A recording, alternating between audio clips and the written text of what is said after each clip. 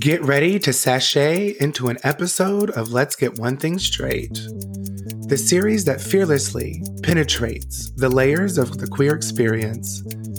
I'm Monk DC. I'm Javon, and we're here with our straight boy co-host Aaron and Coach Fred, and some amazing guests to spill the tea, throw some shade, and shit glitter all over the ever-evolving landscape of fabulousness.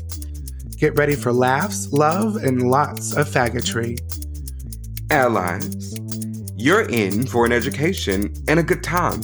So grab your rainbow flag, strike a pose, and let's go deeper, Daddy, into the queerest journey of your life. We're safe spaces and faces where we're rewriting the script and embracing every shade of the rainbow. Hey, what's up? What's good, y'all? It's Monk DC. We're back with another episode of the Let's Get One Thing Straight series. Episode 4, Unboxed. See what I did there? Unboxed. No? Okay. Unboxed.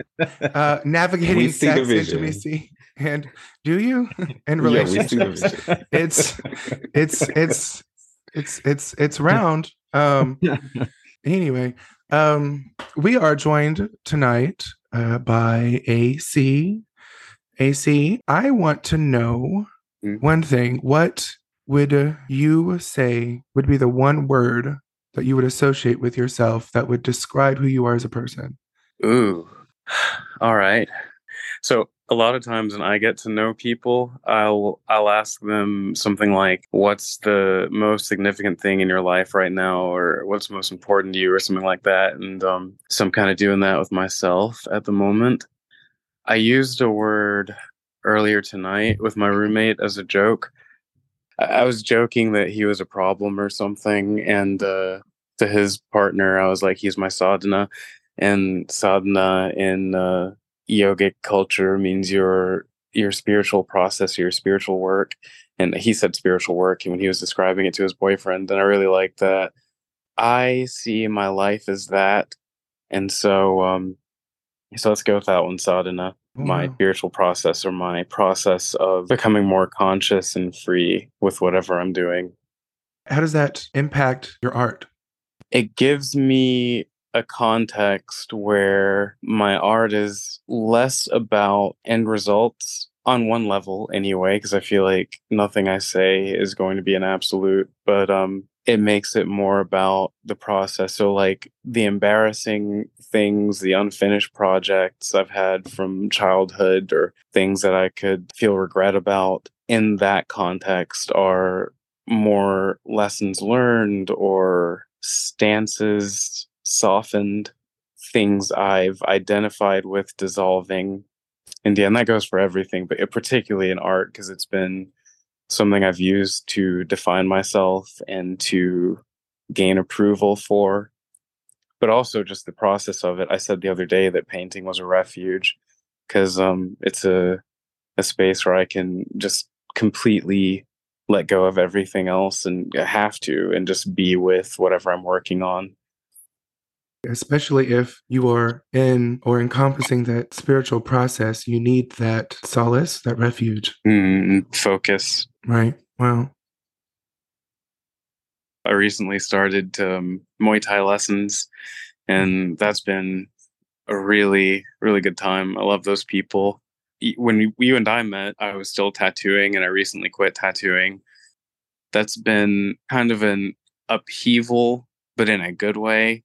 So there's what's called an ashram where I'll go sometimes. I haven't volunteered long-term in a long time now, but whenever I go and do that, it's basically like I'm on monk schedule, where everything's really regimented, and have to get up super early. And when I come back home, it's like I have this deepened appreciation for my freedom to do what I want and be where I want. And so the years of tattooing are kind of like that for me right now, where it's like, whoa, I did that, and it was really, really challenging at points, and now not doing it is like, right, like I really enjoy my life not doing that.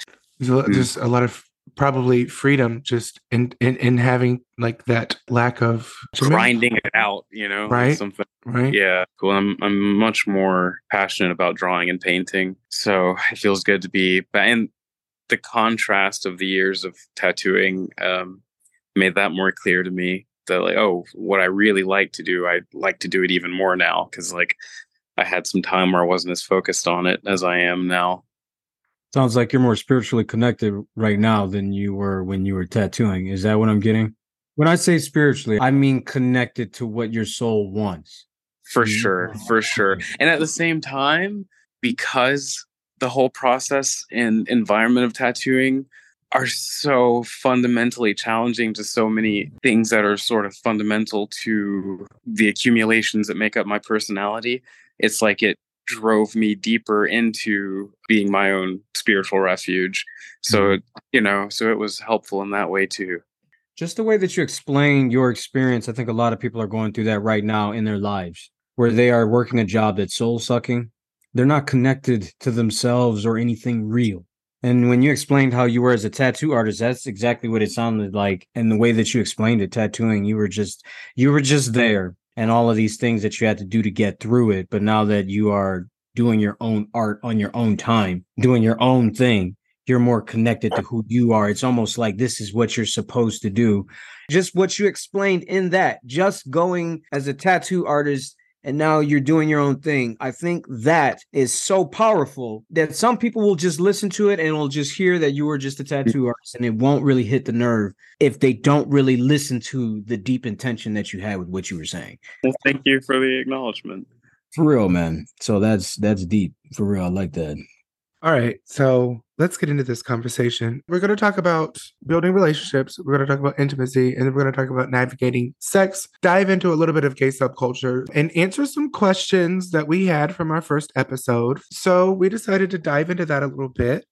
But I think it's important to start by talking about the relationships that we form with one another within the queer community, connections in general, because there's such a diverse landscape that it requires a very authentic approach to make connections, because there's so much intersectionality within our community and there's so much that is experienced within our community that we have to be able to be authentic and open to create those safe spaces so that genuine connections can be made. And I think that we're all looking for trust, so we have to create that sense of trust. I think that's vital for forming relationships within our community.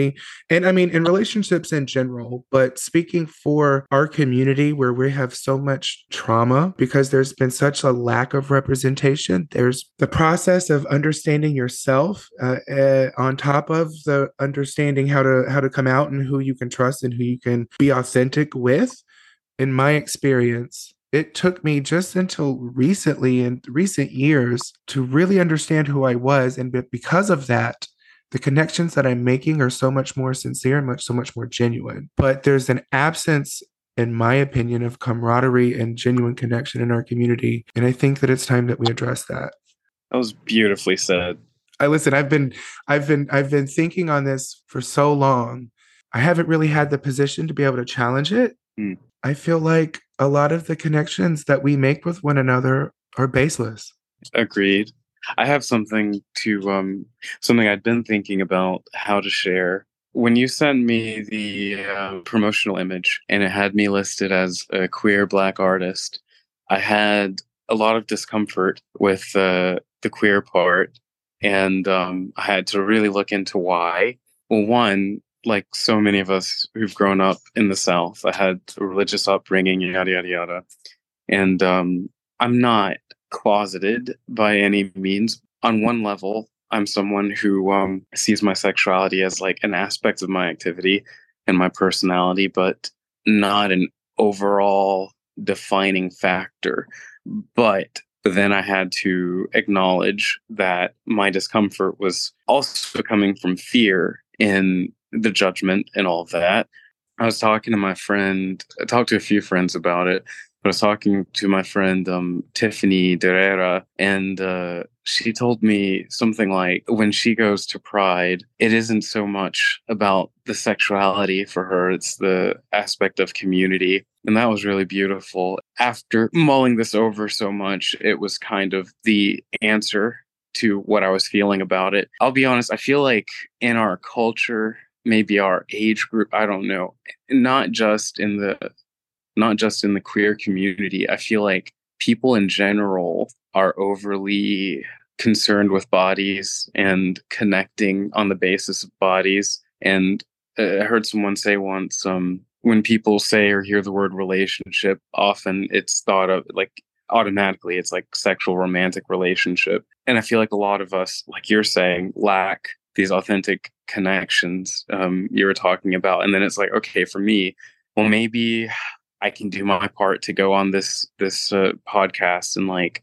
and share my side of like, okay, well, I'm not so sex is fantastic. I'm actually newly exploring some things I hadn't and whatnot, but deeper than that, it's like the heart to heart connection is what's most important, and I'm happy to be a voice of that for anyone who needs it. And you were spot on. That's exactly where I was going with that. It's when you find that place of being okay with the depths of who you are, and you find out why, you ask yourself those questions. In an episode that we had on authenticity, we talked about the importance of introspection. And that's exactly what it takes. And through that, I really think that those connections become more genuine, and you do take the focus away off of body, like you were saying, and you really focus on the foundation of that relationship, because you can download the app right now and you've got 219 dicks ready in 7 miles. You know what I mean? So it's everywhere. God damn, hey, bro, that's a lot of dick. Hey, man, hey, hold on. That's a lot of damn dick. God damn. It's dicks are ass. That's a high ratio right there. That's like 30 dicks a mile. And I mean, it's a mixture of dick and ass, but nonetheless, 210 profiles and in 7 miles. You know what I mean? More ass than anything. I will say that. Yeah, there's a lot of ass that got that.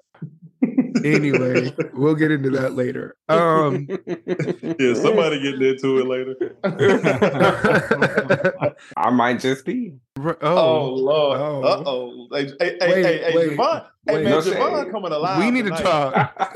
We need to have a conversation. Javon is coming alive tonight, boy. Just to piggyback off what you guys were just saying about, just relationships and creating them, I have a difficult time doing that a lot of times. And I'm going to say it like this. I have trust issues, a lot of them.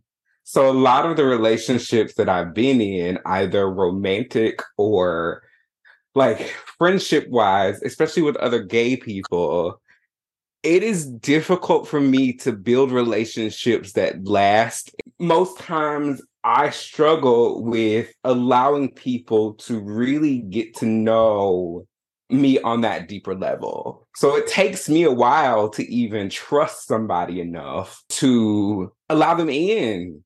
So a lot of my relationships just, they're superficial, they're surface level. And unfortunately, that's kind of the environment that I built for myself, but it's based off of things that I've experienced in life.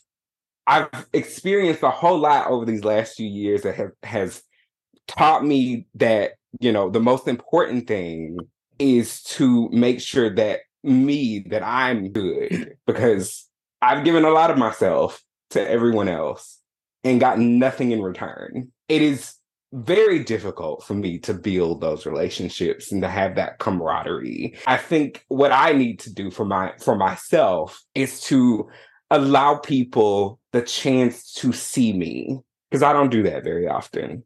I'm sorry you've been hurt, because what you're saying is really relatable, Javon, and I hope you'll find some healing from all of that. Oh, therapy helps. Well, first of all, I'm glad that you have that awareness. First of all, that's very important. And I hope that as you kind of work through that you do find opportunities to be more vulnerable with people and more authentic with people, because that's definitely something that I want for you. I want you to be able to have that authentic connectedness, but that also means finding someone too that provides that safety that you need in doing so.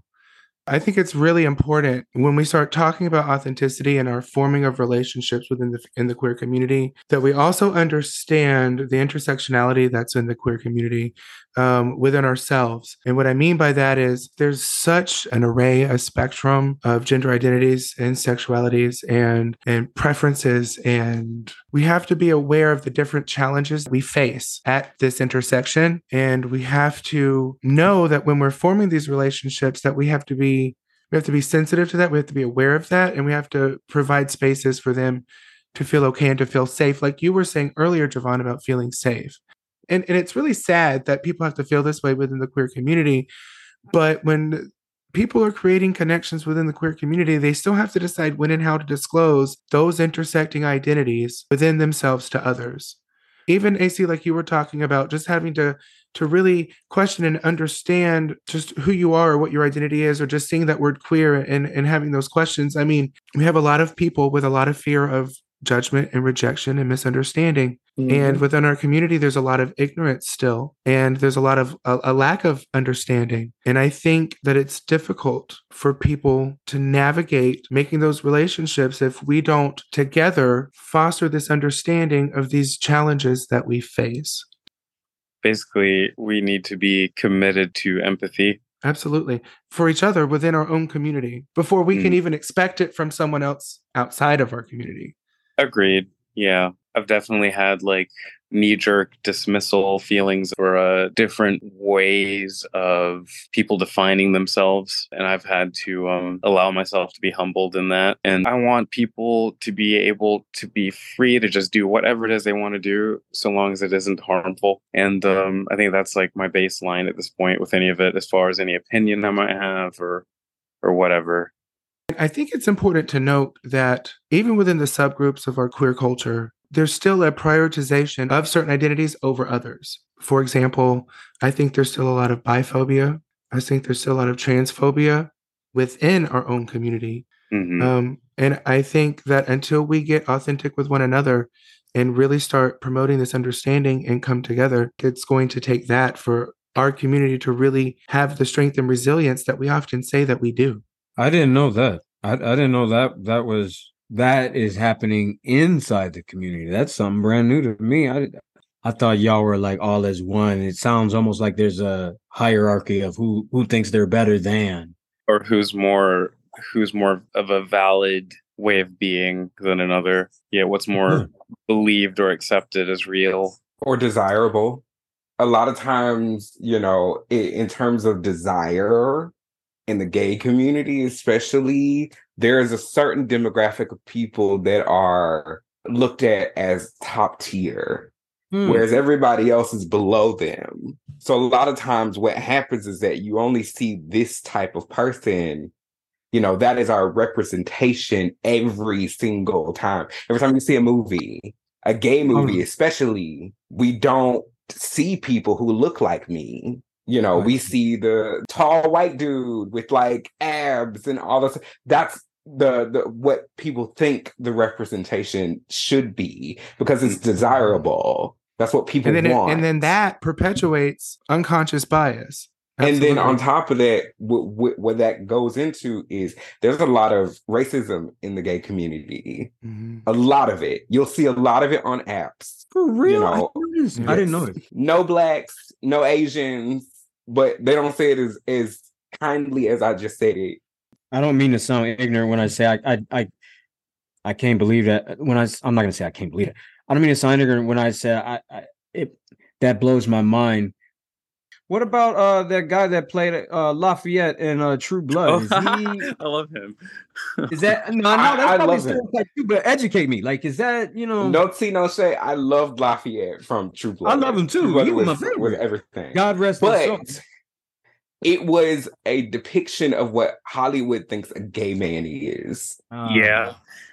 Absolutely.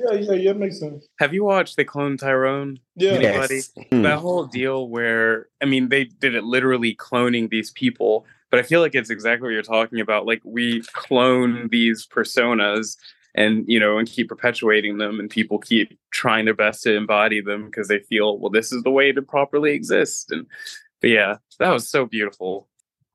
That's why I said I didn't know in the LGBTQ community that there was all that going on, but now it makes sense.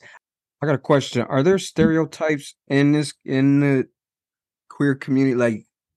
Are there stereotypes of how y'all should be? Like, break that down for me, man. I mean, What yeah, do you mean? absolutely. There are stereotypes Yeah. about how we should be, from body image to how we should present to how we should act. I mean, everything, absolutely. And I think, and this actually kind of takes me into really kind of get into gay subculture, because when you start getting into gay subculture, then you can start talking about the different stereotypes that are or what's expected, really. And within those subcultures, not only do you have those stereotypes, but you also have that that perpetuation of systemic racism that we were talking about, and all of the challenges of discrimination. So all of that with those stereotypes and what's expected makes it really challenging when navigating intimacy, sex, relationships, making connections in general. And really that ties into fetishization of certain subgroups of the gay community. Because I know for me personally, we'll get into that, but as a chubby gay man, or as a chub as they call it, without it crossing that line into being a fetish, there's very little representation for me being present, especially within the subculture of the bear community, because you have the muscle bears that are usually like this ideal image. So before I get into that, let's break all of this down so you guys can understand the conversation a little bit more. So obviously we talked about bears. It's usually a tall, furry man. That's basically it. So let's be clear. They don't have to have the hold on. Not always hair. bearded, but you know. Is he hairy or furry? So the definition being, bears are generally characterized by a larger, often hairier physique. They may have facial hair and a more rugged appearance, but they even have subcategories. They've got the cubs, which, what do you think that is? What do you think a cub is? They're young, but is there like an age? So yeah, so no, it's just a younger bear, just a little stockier, chubbier build, just a younger bear. That's all. Maybe not as much body hair, but then you got muscle bears, which are the bears, but are the more like muscular build, and then you've got polar bears, which are just older bears, older men. That's all. I didn't know that one. Yeah. So I would say within the bear community, like when you see that portrayal, first of all, you usually, for the most part, see majority white spaces. I will say that. I'll get into that a little bit more. And then as far as that stereotype, from what I've seen, it is the leaner, a little bit more muscular bear. So it's like there's not a space for me because I'm larger. And once I start finding people who are attracted to me and start crossing that line into becoming a fetish. So it's very particular. So I got a quick question. When do you know where is that line between someone who, or people who just like you a lot, or they're fetishizing you? Like where do you know when they're drawing that line, or what category they're in? Are they fetishizing you, or do they really just like your style? Okay, so I would say whenever you start to become objectified and they start stripping you of your agency, and to them you're just the object, you're just the fat one that I'm fucking. Whenever it's not really about who you are as a soul, but what you are and the pleasure you can provide them. So it's not even about me, it's just the fact about it's what I am, it's not who I am. So just being objectified and being dehumanized in that way, that's when it crosses that line. But yeah, so then we've got otters. So otters, if you think of an otter, think about the way an otter looks, right? So they're slimmer, they're more streamlined physique. Think of an otter. They may or may not have body hair. So they usually fall in between bears and twinks. Not Twinkies, but bears and twinks. But they can be cream filled. So whatever. What?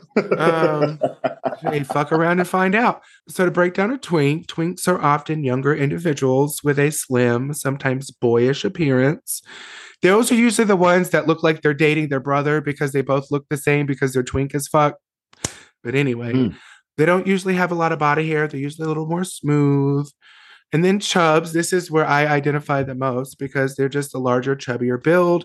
It doesn't necessarily mean they're associated with having body hair, but me being almost literally a beast from the neck down, that's usually like where my categorization into the bear family comes from.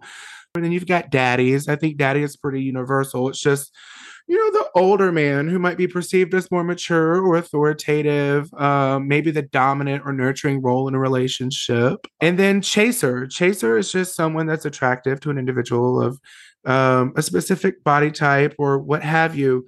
So you asked the question about the difference between being fetishized and then, like, say, someone being attracted to someone who's bigger. Now, there's a difference between truly loving and finding beauty in certain attributes or certain parts of someone and being attracted to that. And then there is an objectifying that person because of that.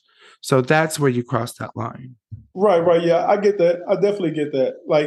Like say, I might have a type, just say, for instance, small waist, big tits, fat ass for a woman, and I'm seeking that out, not to be with one. I don't want her as my old lady, but that's my hookup preference. When I'm in the club, when I'm out, I'm looking for that round booty, nice titties, whatever. Boom, boom, boom.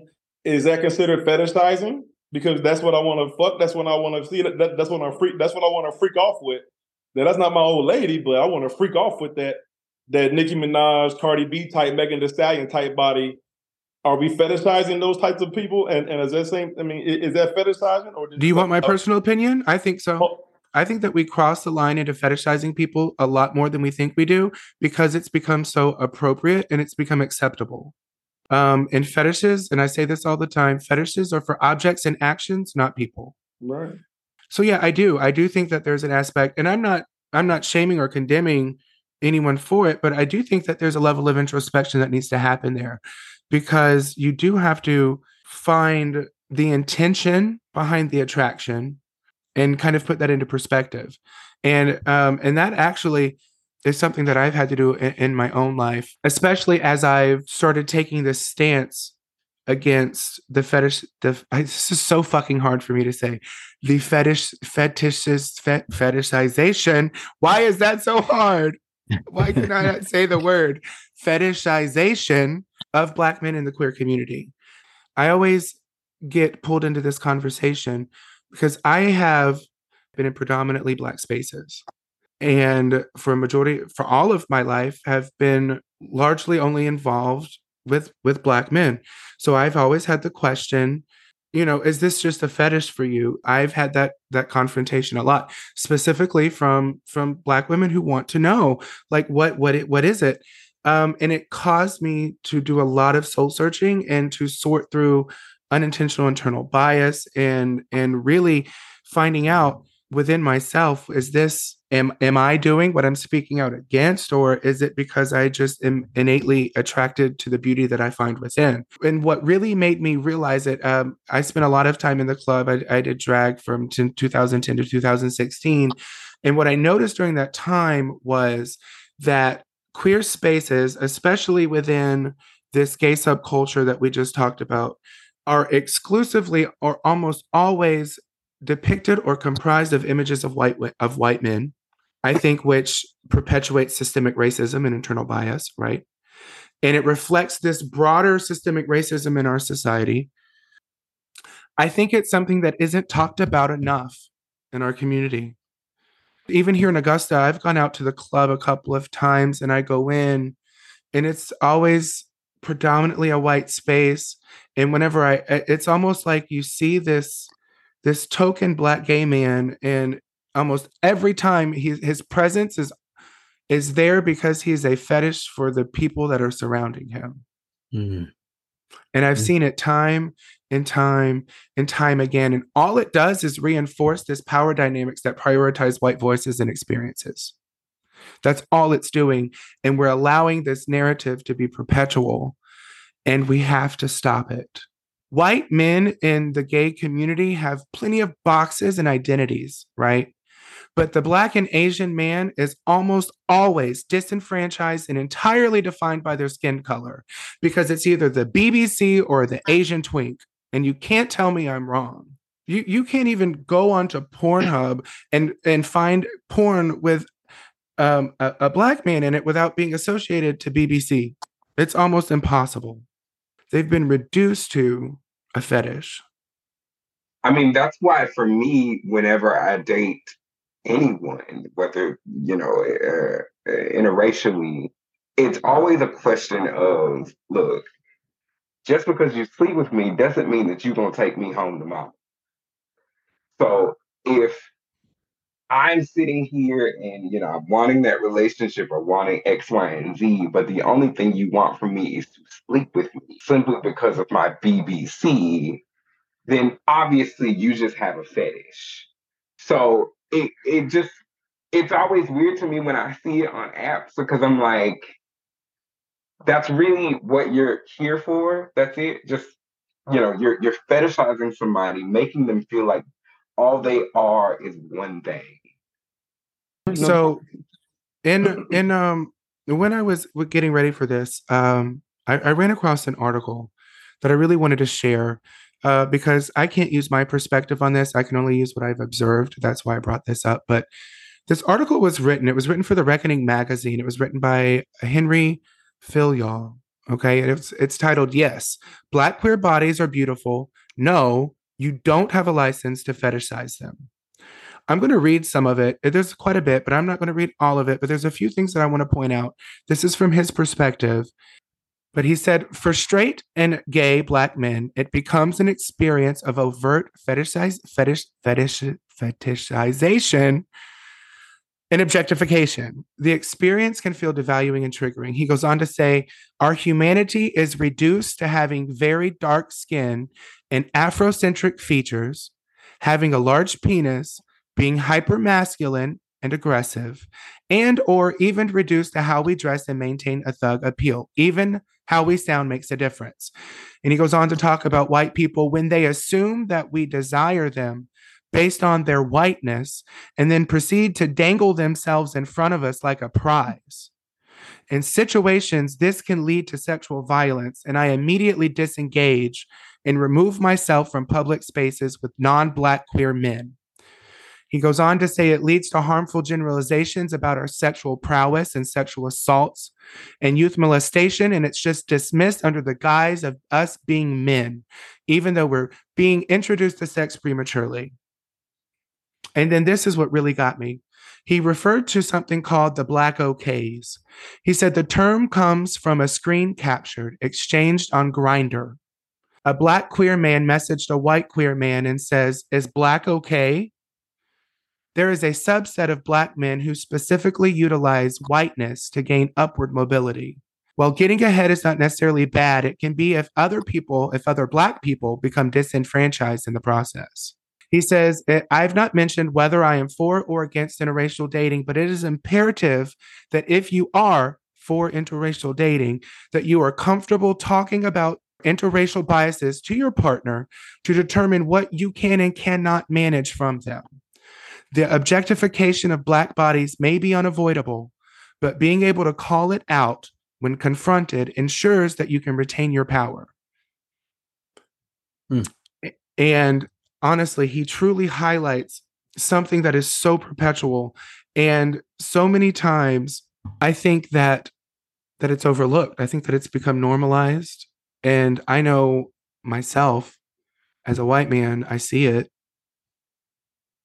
And let me also add that you can still be racist and objectify and fetishize a Black man. And in fact, most of the white men who objectify and fetishize a Black man are. The systemic racism within our spaces is still a big issue. And I would also like to add that I would say that the Black man is the most overly fetishized in our community. But it does reach further. Like I mentioned, as a chub in the gay community, I know that I've experienced it. I know the Asians experience it.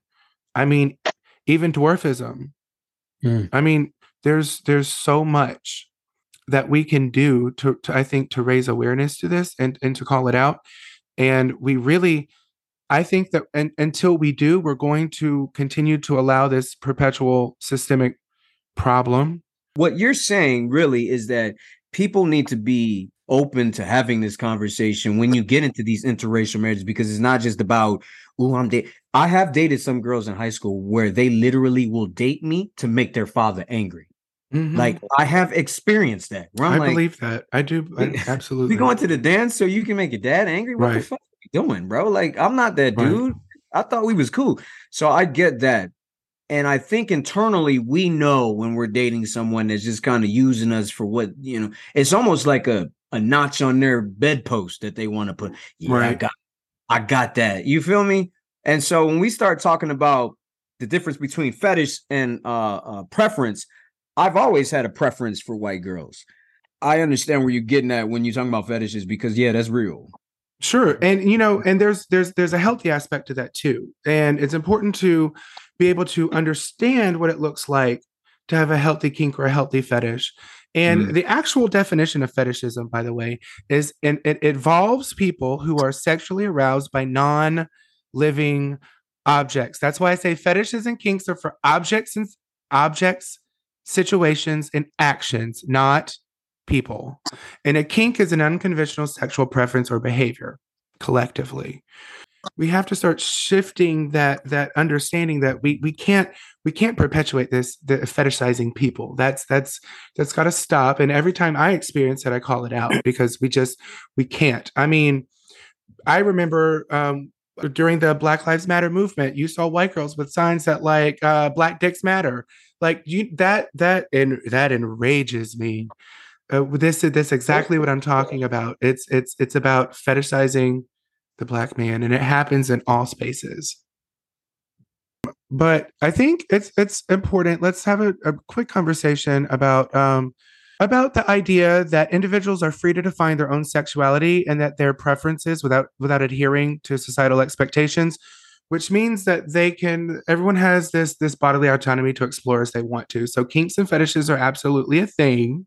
Number one, if you are involved with someone else and you're exploring a kink or a fetish, make sure that consent is had. The person should be informed. Consent should be ongoing. But I want to explore the conversation around kinks and fetishes because I think we need to start normalizing that we all have a little bit of sexual freedom and we have to stop stigmatizing and judging people based off of those things.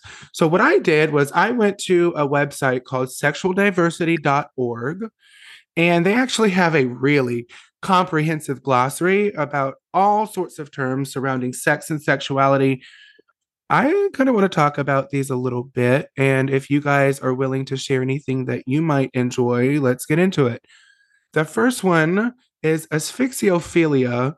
So it's autoerotic asphyxiation or breath control play. It's the practice of intentionally reducing the amount of oxygen to the brain during sexual stimulation. And let me just say, you can choke me all fucking day long. Yeah. Please choke me. God damn. Definitely. What? Listen, I want to almost stop breathing, okay? Now, if I'm choking somebody, I'm not trying to make them stop breathing, but at the same time, I'm trying to choke them just enough to let them know I'm in control of this situation. Yeah, but see what it is whenever you start restricting oxygen to the brain, it kind of acts almost like a popper, like rush, and then you get that you get that high, you get that rush with it and everything. So there's a lot that goes into it with that controlled breathing play, but I'm all fucking for it. What? And then I think this one's a little more widely explored, but bondage. Bondage involves people being tied up or restrained for pleasure, usually, but not always, a sexual practice. And then some people are just sexually aroused by bondage, which actually has its own term. Yeah, you can tie me up and choke me. That's cool. Let's get into it. That's totally cool. Okay, you 2 for 2 on these. We ain't even got to the third one. Listen, true story. One time, no, let me not tell that story. No, we being real. Go ahead and tell the story. Okay, so my first experience with being tied up, these two lovely gentlemen suitors. Two? Not a train. Yeah. It was not a train. There were only two of them, so it was like the engine and the caboose, okay? Oh my God. I was literally restrained between two pine trees outside, like spread eagle. Project? What the fuck was you doing? What is this? The Blair Witch Project?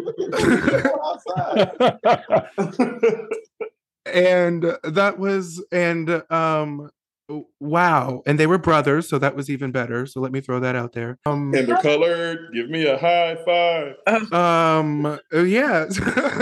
Okay, I'm trying to figure out, were they the trees or were you in between the trees? I Like, was literally like tied in between two pine trees. And well, the rest you could I'll let you imagine what happened after the restraining. Take me. Essentially. Choke me, daddy is probably what happened after that. Oh my God. What the fuck? But that was my first time, and I've explored it a little bit more. I've been in swings and slings and riding crops and stuff. So I haven't done all that, but I've tried somebody else once. Did you? It was an ex of mine. He was into that kind of stuff, and one night he was like, "Look, I got these." He was an EMT, so he had these like hospital restraints. And he was like, okay, well, let's try this or whatever. So I tied him up, and let's just say we had our fun that night. Hell yeah. So I like it because it gives me control. I like control a lot when in like kind of that situation. So it gives me control to do whatever I want to them. Now I kind of do want to be tied up one day. I always talk about it, but I've never had it done. No, do I it. kind of want to try it. Fucking do it. He said, fucking do it. Do it, bro. Fucking do it, bro. I mean, I'm like... Let's see. Let's knock a couple of these out. So they got breast and nipple torture. A lot of people like nipple play, but nipple torture focuses solely on inflicting pain on the breast or nipples or the areolas for sexual gratification. Like, I'm all about nipple stimulation, not necessarily nipple torture. That's a little much. Like, goddamn, don't like damage a little pain is good. Like a little pain is good, but like I'm not trying to get my nipples ripped off now. That's the one thing I don't like because I think it just hurts. Like it feels so weird and it hurts. So like some dudes do it too rough. So I'm like, I don't really like that. Now, do I like doing it to them? Yeah. Of course you do. But you asshole. To me, hey, look, I'm a dom top. I'm but still, like I like doing it. You are not a dom top. So actually, the next one I fuck with, exhibitionism, a compulsion to display. Well, this actually says a compulsion to display when genitals or other intimate body parts are to behave sexually in public. Essentially, sex in public. I've got more than a few, so I'm not going to say them because I don't want to sound like total trash on my podcast. Does anybody else have any story? But I've explored some places. I'm not going to talk about Eisenhower Park or Diamond Lakes or Finney Swamp. They got dirty water. That's a lot. None of those places in Augusta. I've never done that. He said none of those. One of my friends works at Finney Swamp. She's the swamp director, and she was saying this guy was running naked through the swamp, and she had asked him not to. Was that you? No. Not running naked. I wasn't running naked. I was naked, but I wasn't running. Someone was running on me though. Just naked. Was it between two pine trees? No, it wasn't. But actually, we were like right in the center of the trail, but we had a really good view, so we would know way before someone saw us if anyone was coming. But we what? He knows all the spots. And then you've been scouting. Hey, Chris, you've been scouting the whole city for fuck spots. Always scout it. Sometimes you just pull up on a spot and make it work. You know what I'm saying? Period. I've done that plenty of times. I mean, like this is gonna work today. I've done a baseball dugout, dirt roads. Hold on. So you got dugout in the dugout. Them poor little league kids come on next. I was gonna say he was doing the digging. I'm sure. Oh, speaking of digging, Javon, speaking of digging, what about the next one? The next one's fisting. Oh my God. I've done that before. What? God damn. I've done it before. I've fisted somebody before. Man, I know you ain't put that chubby ass hand you got in some man's rectum. But no, I have like, he was an older guy and he just asked me, he's like, I'm gonna show you how to do it or whatever. He didn't do it on me, but he told me how to do it. And like I did it. It was nice. What kind of the bear? A polar bear? I mean, what the hell he would be what you consider a bear. Now he did have certain situations outside of us just fucking going on. So all it was ever going to be between him and I is just fucking. But yeah, he was hot. It was a great experience. I don't know, and here at the local club, they have Fist Fest at least once a year for sure. The what? And the what? The local club. Fist Fest. It's where everyone comes. I guess everyone just comes and fists each other. I don't know. What? I mean, you do know what's at Parliament, right? Yes, I know what's at Parliament. Man, I know they've got. I know. What the fuck? I know. Man? I'm over glory holes. What about a glory hole? I've never done that. Actually, me neither.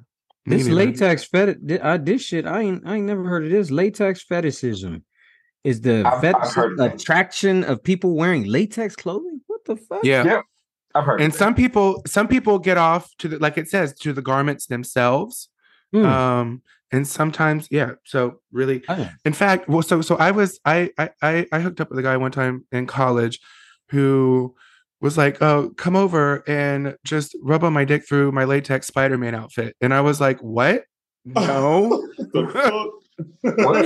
He was like, "Please," and then I was like, "No." So I did it, and it was great. It was great for him. I mean, should I say? That was a little weird, but that was the only time I've ever experienced that. So, yeah.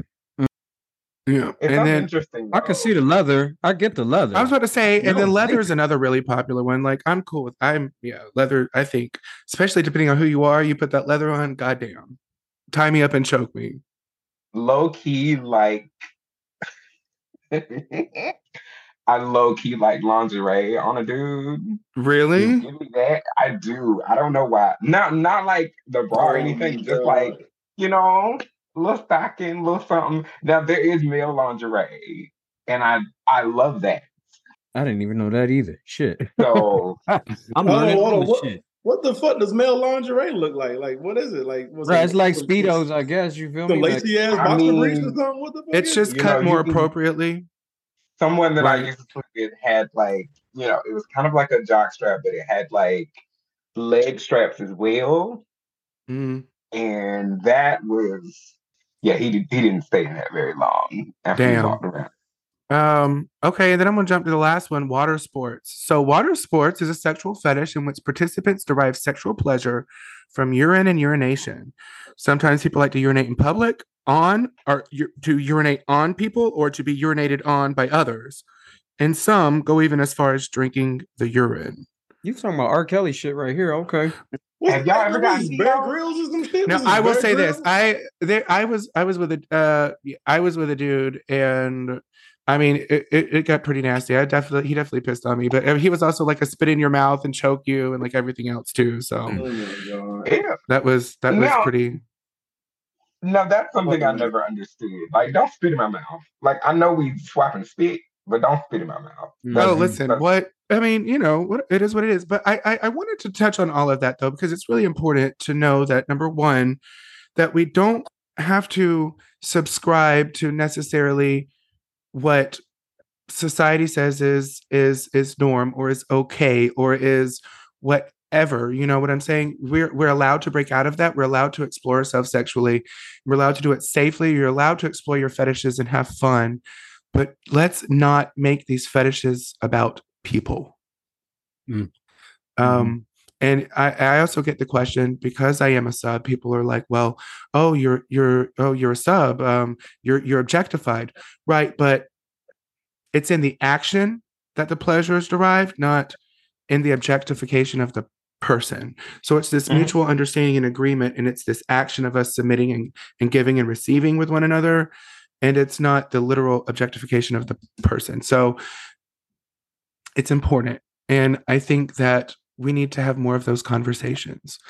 And as far as it goes, as far as deviating from the norm sexually, there's a lot of other things that people get into, and it's not just in the queer community, but we do have a knack for really deviating from the norm. I mean, we like to defy that a little bit. So there are other ways that people can get involved with their kinks and fetishes. It's role play and fantasy. Some people have open relationships. And I think that all of that needs to be celebrated in situations where it's consensual, where that person has that autonomy to make that decision. But I want to ask you guys, do you guys participate in anything like, do you get off on like role play or fantasy, or have you ever been in an open relationship? I am very recently, I think like last week, one of my friends who's polyamorous expressed to me that he has been into me for a while, and so and it was interesting. I'd been kind of considering how I felt about any of it because a few people in my life are polyamorous, and I'd been hearing about it and just I don't know, considering, and so it was, I don't know, it was kind of like warming me up to someone proposing it to me, and but it's been a really nice adventure. One of my friends who's polyamorous was telling me what she likes about it, and another friend of hers who's polyamorous was how to say something about when she is texting, getting to know someone romantically, people who are more set on monogamy or locking something down would tend to get pissy with her if she didn't respond very quickly or something. But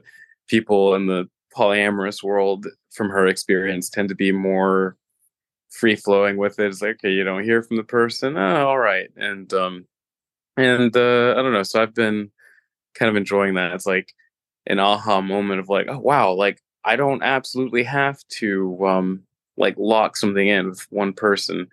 And it's been nice to even explore and be open to. And that's beautiful. I think that having that comfortability and having that openness and having that sort of relaxed expectation, I think that's a great thing. And like I said, I think that it should absolutely be celebrated.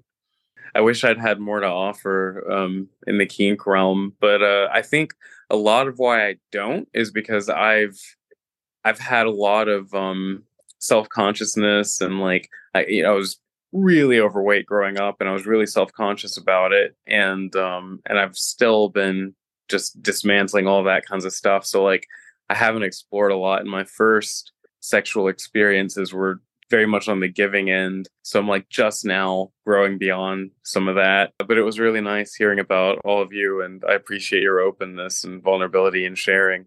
And it's about having that open discussion that allows us to connect and grow and broaden our perception of connections and relationships.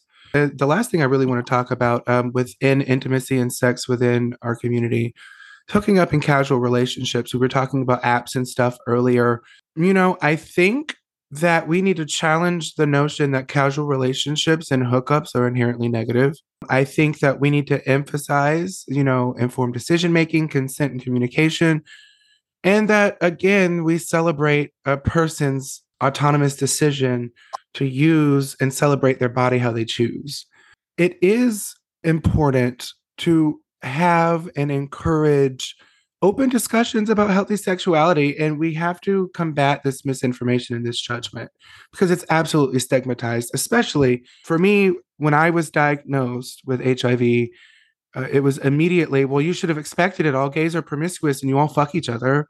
So there's this stigma, but we have to get to where we can also understand that, like I said, it's not inherently negative. It's not inherently bad, that we should be able to have that autonomy. So we do have apps like Grindr and Jacked, and it doesn't have to just be used for hooking up. I mean, I've actually made and developed friendships from these apps. It's not just about sex all Didn't the we time. meet from Grindr? We did. Yeah. We did. We sure did. But the apps make it so easy to fuck because they use geolocation technology, because you can see that someone is 3 miles away. You can see that they're 763 feet away. You can see that they're 2 feet away. So it's really easy to find people that are close to you. It's important that we just kind of dispel the stigma around these apps. That way we can move to a place of having healthy conversations with people about healthy sex and healthy connections. I have something to say about the apps. I feel like, and I'm sure it can be done healthily, though when I've used them, they've been almost exclusively in moments of desperation or loneliness or sadness or something. And I suspect that that's the case for a lot of people who are on them. And I don't know, it kind of makes for an environment Well, and you're right, and it definitely perpetuates it, and that leads to the stereotype, that leads to the stigma that surrounds it, and it's true. These apps definitely have gained a reputation for being more focused on casual encounters and hookups. A lot of them prioritize profile pictures, and Grinder even markets itself for hooking up as the primary use of the app. So it's definitely there for purpose, but it can facilitate meaningful connections. But again, it's just important that we not overly stigmatize because that gives us the access to have those conversations. I really just want to stress through all of this conversation the importance of building community support as they navigate connections and relationships and sexual relationships within our community, and to our allies as we navigate these avenues of connections, that you encourage our authenticity. Building connections is challenging for anyone, but in our community, when we face obstacles such as discrimination, prejudice, and a lack of understanding on a broad scale as a whole, and then we deal with the same types of discrimination at an intersection within it, it can be really challenging. So, no matter the approach to the relationship, no matter the approach to sex, we have to keep this perspective of being understanding so we can educate, so we can inform, and so we can facilitate these healthy conversations about the ways in which we should be acting out on these kinks and fetishes, that we should be navigating casual encounters and hookups, the way that we should be navigating being authentic for relationships, because I think we've made it okay not to have those conversations. Even expected to keep it shallow. Absolutely. I would like to hear, Aaron, from you before we came into this episode tonight.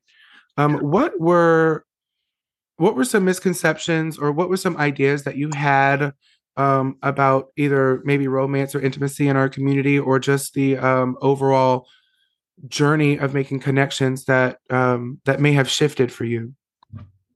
I was really narrow-minded and didn't lend much thought. Didn't care to lend much thought. Basically just to keep it 100% blunt, that as far as the men go, you thought it was just anal, and goddamn, as far as the women, you thought it was just fingering and licking each other's pussy. That's all you think about. You don't think about meaningful connection. You know what I mean? You don't think about intimacy. It was just inherently devaluing normalcy within the LGBT, within the community. You know what I mean? And just looking at it as like a monolith of just purely sex and fucking, and that's just it. So to have the conversation we had tonight, and to hear the laughter and the joking, but still the serious side about the intimacy and the psychological aspect of it, you know what I mean? And then also hear about the language and the terms, and just it's a culture unto itself. Just like any other culture has a culture, and there's lingo and slang and terms that people outside the culture just don't know.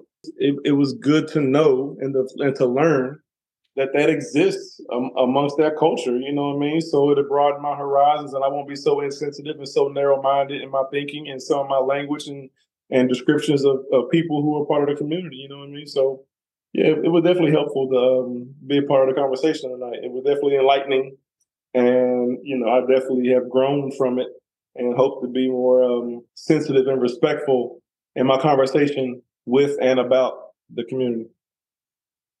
I appreciate it. Yeah, I appreciate that too. That means a lot. And I just want to challenge you too, as you go on your journey, and as you continue to use your voice, I ask that you continue to create spaces around you, so for individuals to express their authentic selves without fear of judgment. That's all I ask. And to our listeners, if you're in the community, if you're in the queer community, if you're a part of our family,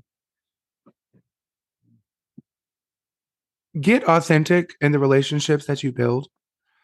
Look within yourself, and find those things in yourself that you need to address.